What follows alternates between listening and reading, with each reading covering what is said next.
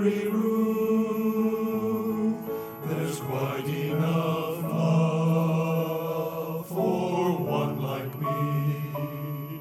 And in this very room, there's quite enough joy for one like me. And there's quite enough hope and quite enough power to chase away any gloom. For Jesus,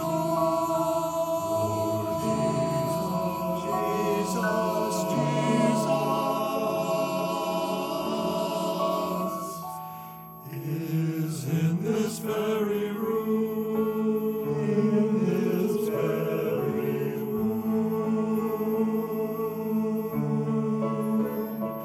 and in this very room, there's quite enough love for all of us, and in this very room, there's quite enough joy for all of us, and there's quite enough hope and quite enough power to chase away any gloom. Jesus, Lord Jesus,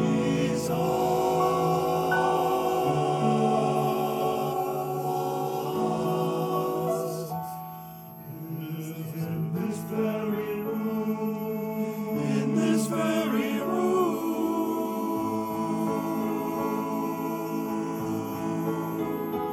and in this very room, God loves the world, and in this very room, there's quite enough joy for all of us, and there's quite enough hope and quite enough power to chase away any gloom. Jesus, Lord Jesus, Jesus is in this very room, in this very room, in this very room, in this very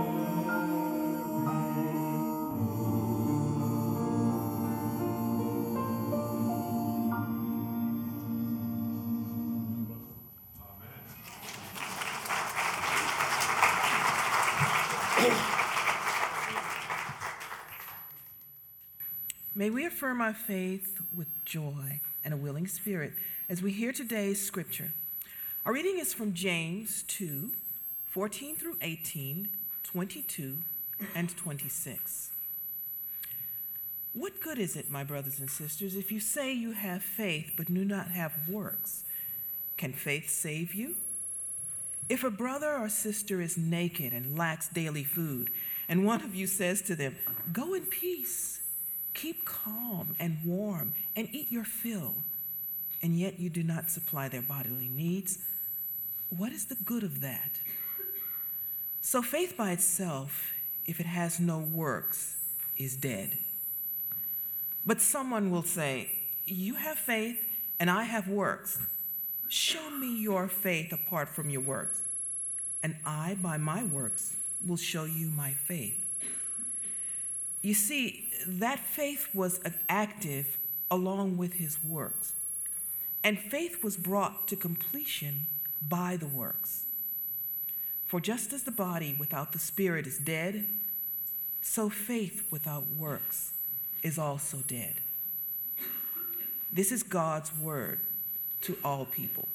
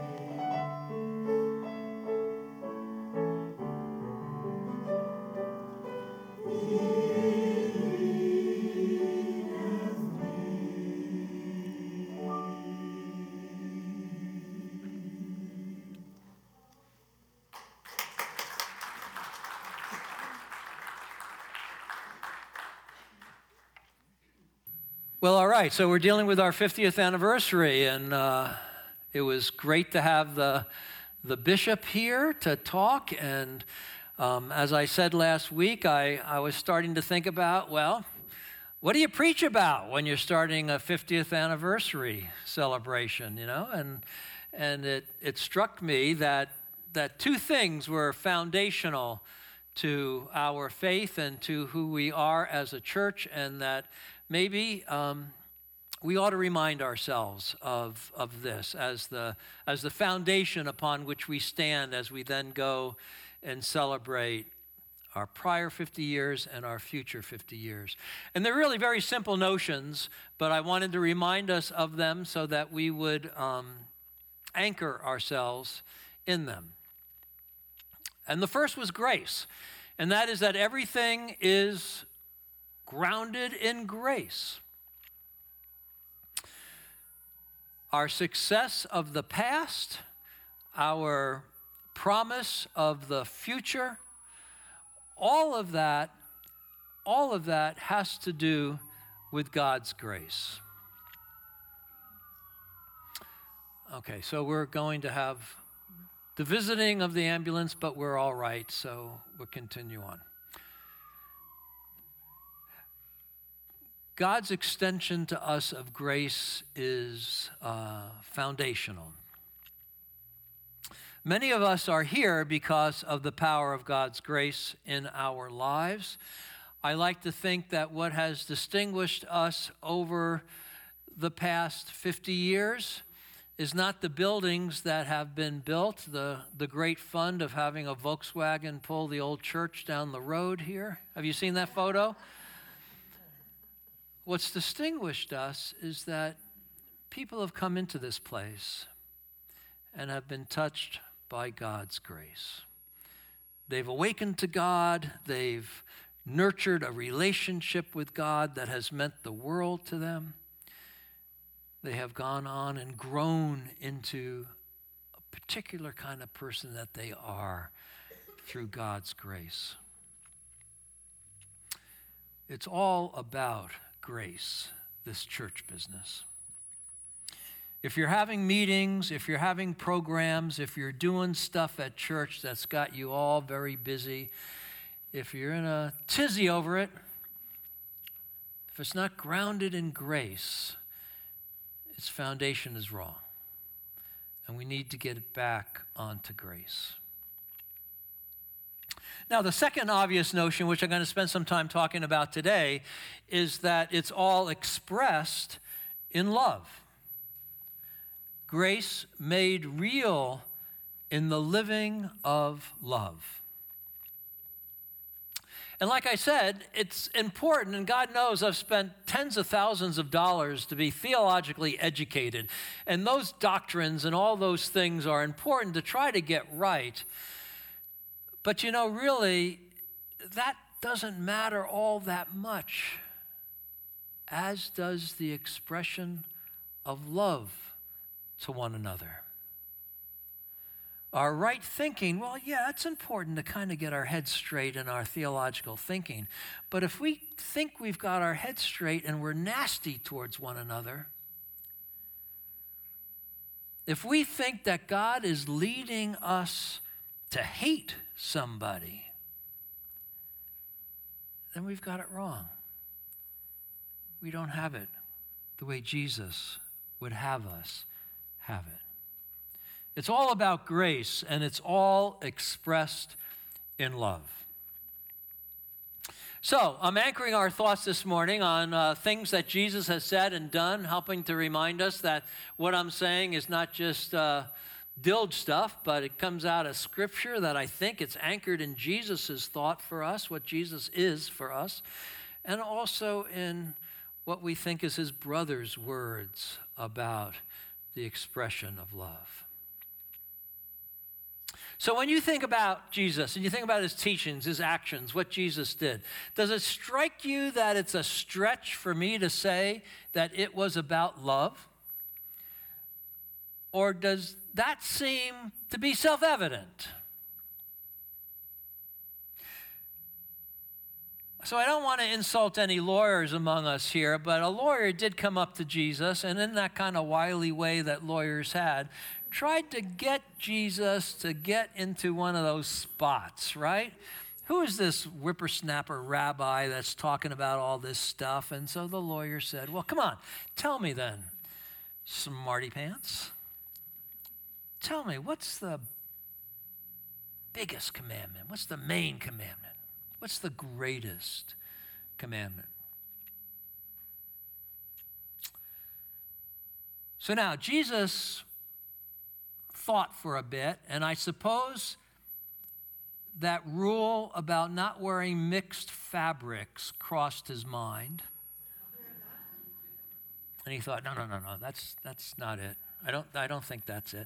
And I think maybe the thought about how you have to rotate the crops and you can't have one crop after another crop and you can't have one crop next to another crop crossed his mind. No, I got it, he said. Love God and neighbor. Love God and neighbor. Sums it up. It's all there.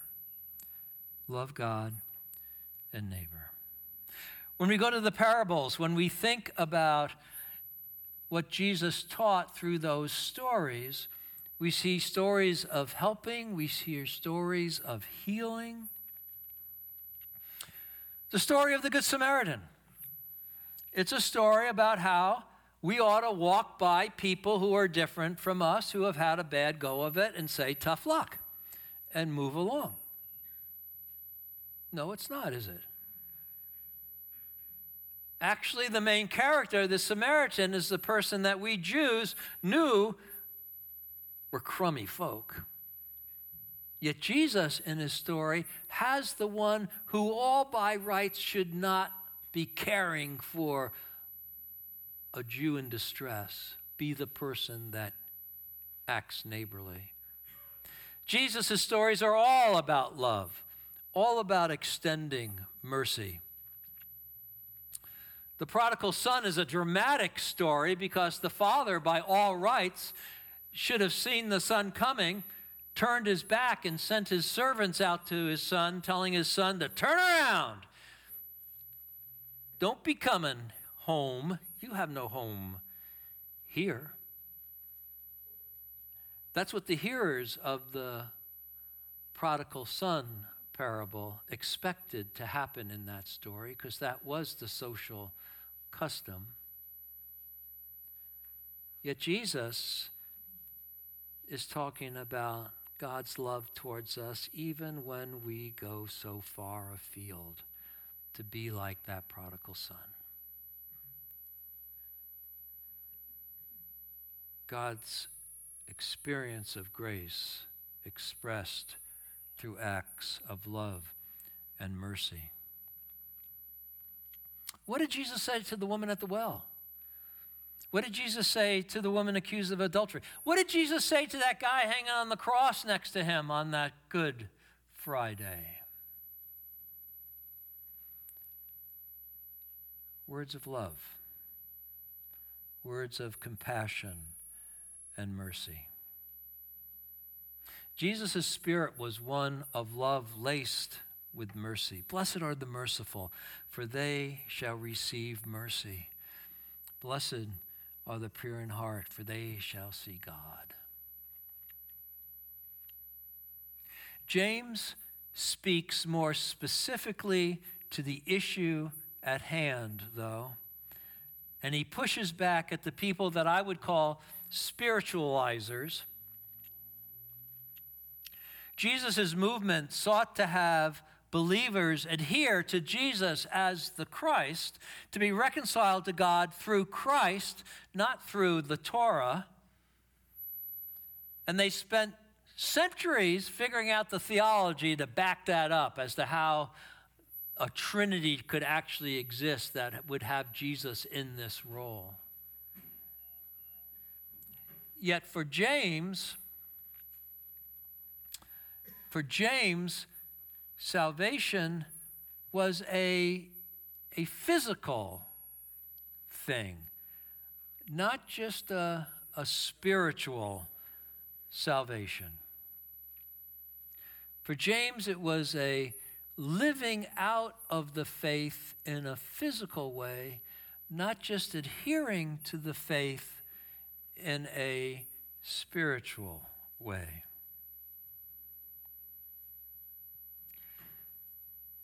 James states it straight out, the importance of works as enlivening faith. Faith by itself, if it has no works, is dead. What more of a direct statement can be made than that? Show me your faith apart from your works, and I, by my works, will show you my faith. So as the movement got going, and as there was this looking towards Jesus as the way by which, through which we would be reconciled to God, apparently there was a good number of people who were going, Jesus, Jesus, Jesus, and then sitting back down on their haunches and thinking that that was enough. And Jesus' brother is saying, I like the fact you're doing that. That's a good thing, but you need to be doing something with that.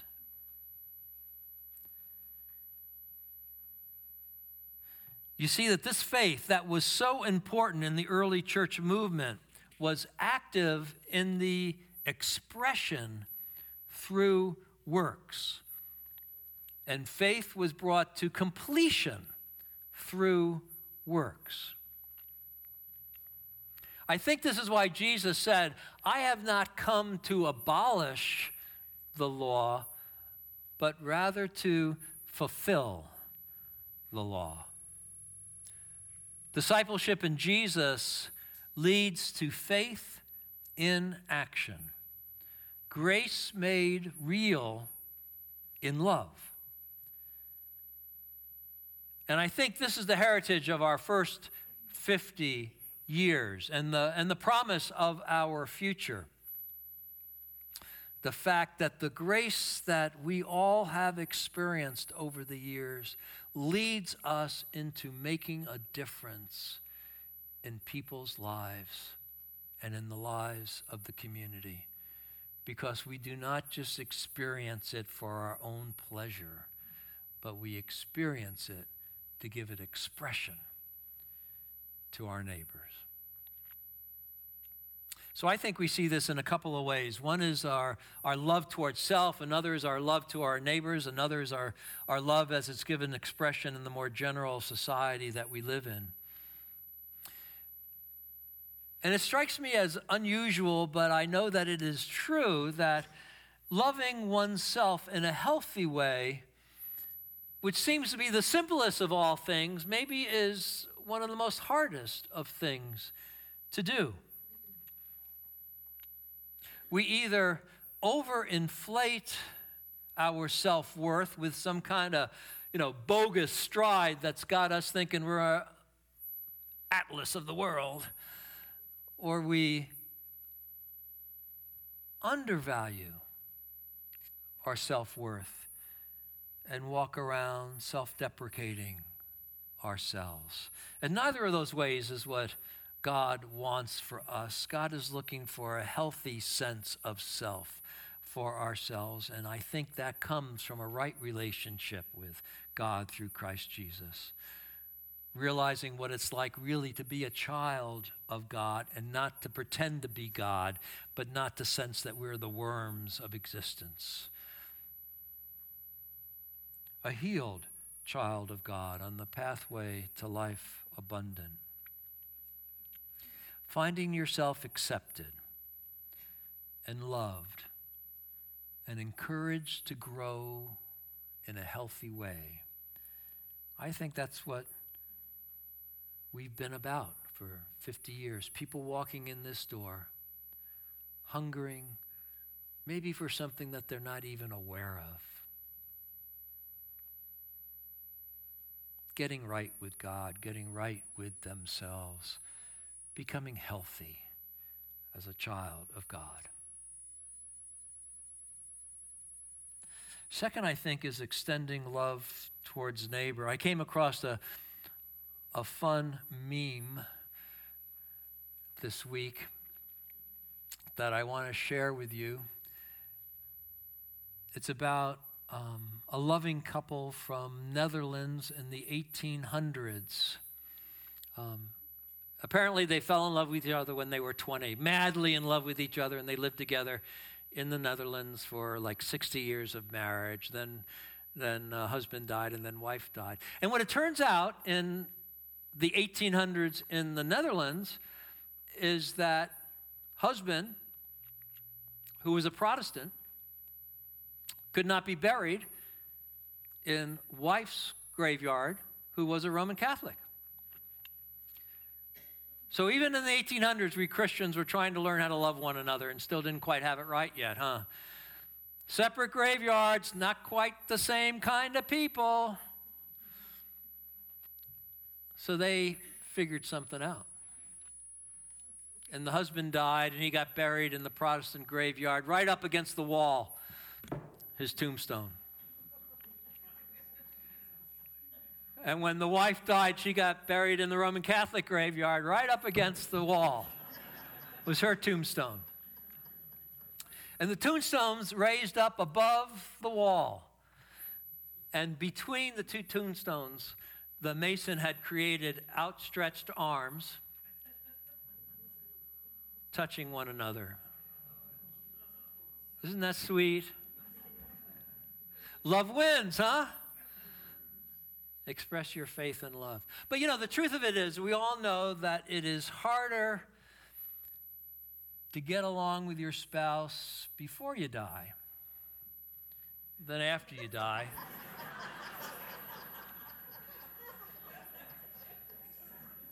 And as sweet as that little image was, it kind of belies the truth of the hard work that happens on the other side of the tombstone.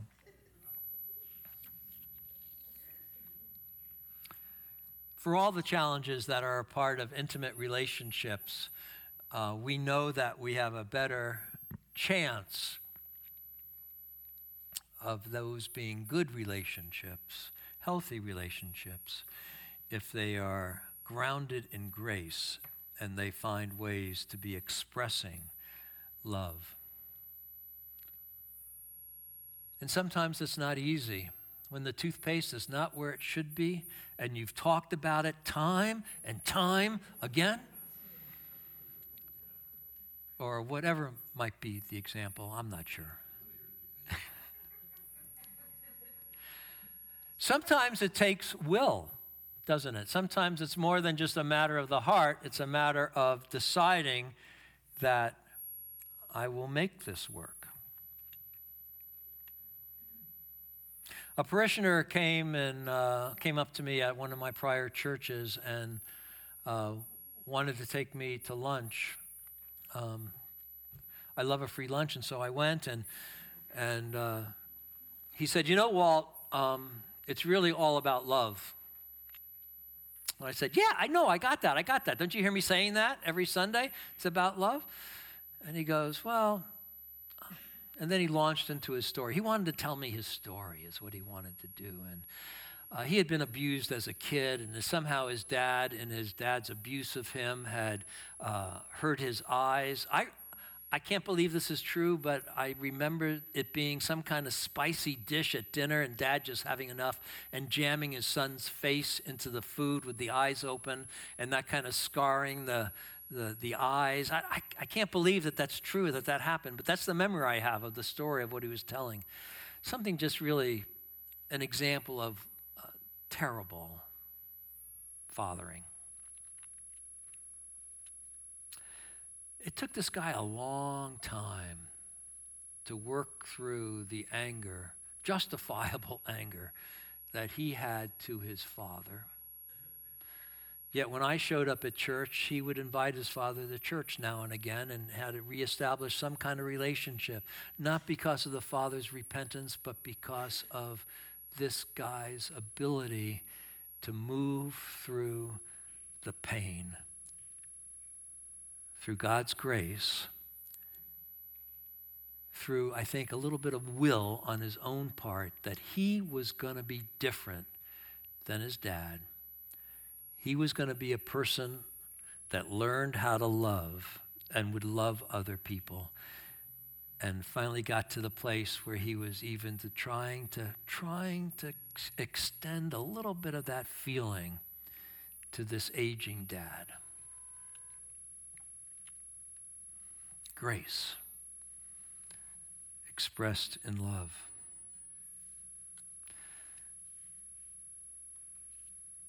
Sometimes it is hard, yet always we are called to be doing it. And we extend love in a larger, perhaps seen as less specific way into the larger society. I want you to remember that John Wesley is famously remembered as saying, "The world is my parish." I think he ended up saying that because he was kicked out of the Anglican Church. And so he was preaching in the mines, he was preaching in the farm fields, he was preaching on the city corners.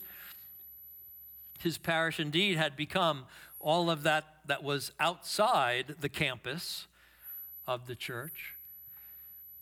But it put in motion an attitude in us Methodists that we think our love has something to do with things beyond campus, things beyond our personal well-being or our interpersonal well-beings. Wesley worked with the poor in the cities of London, while he also sought fairer treatment from the business owners that employed those poor people. And Wesley dealt with the alcoholic epidemic that was a part of London in those days. And he worked trying to break the cycle of drunkenness in families and in neighborhoods, restricting the availability of alcohol. We are a teetotaling denomination in theory because of this. Because Wesley saw lives being destroyed by alcohol. Wesley was against slavery, and he made it known. He was for public education, and he made it known. When I think back about our history, I have a desire to go back to 1971 and remember how you all started a thing called Covenant House with the new Lutheran congregation that was trying to get a foothold and grow in this Thousand Oaks, Westlake Village area. Now, I don't know how many of you were around then and remember any conversations about that. It might have just been framed in building usage, smart business kind of stuff. But really, it's remarkable for being more than that.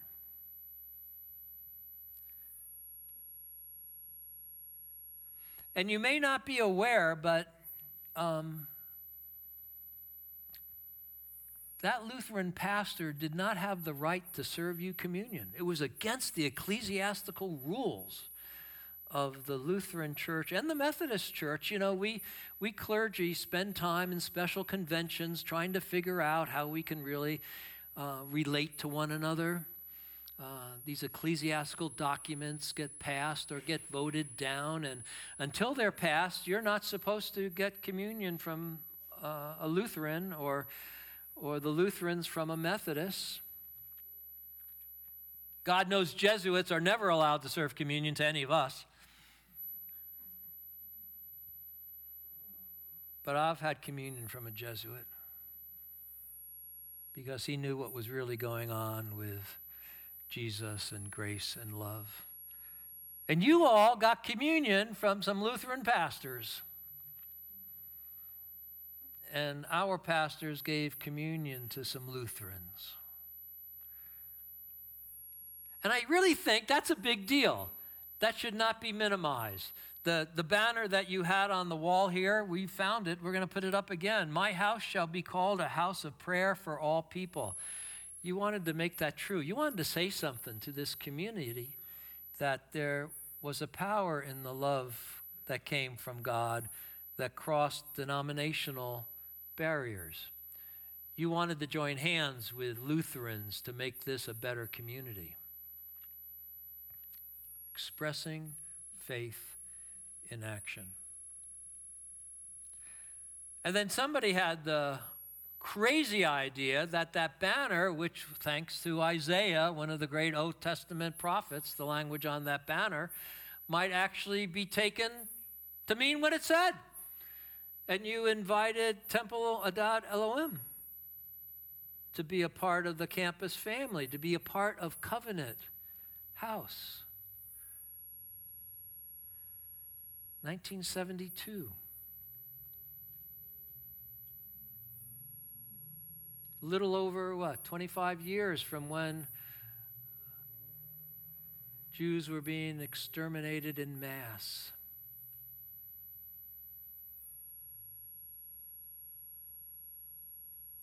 You all decided that you could be the kind of people that would love across that barrier.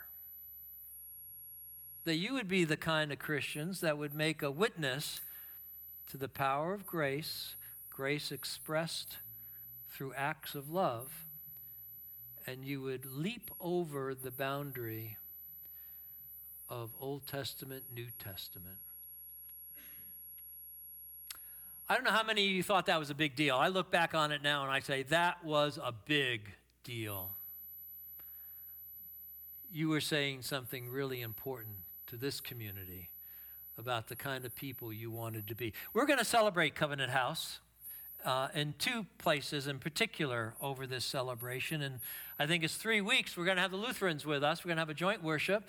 They're going to join the choir and be in the congregation, and Craig's going to be up here with me. We'll see if we can find something to say of value to you. We're going to have fun. We're going to remember Covenant House. And then in, I think it's March, next spring, we're going to have an event with Temple Adat Elohim.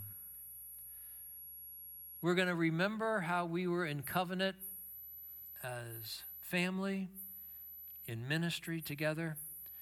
And we are going to covenant again, friends, to be in ministry together for our community. Because we know that acts of love are ways by which we make real our faith. Amen.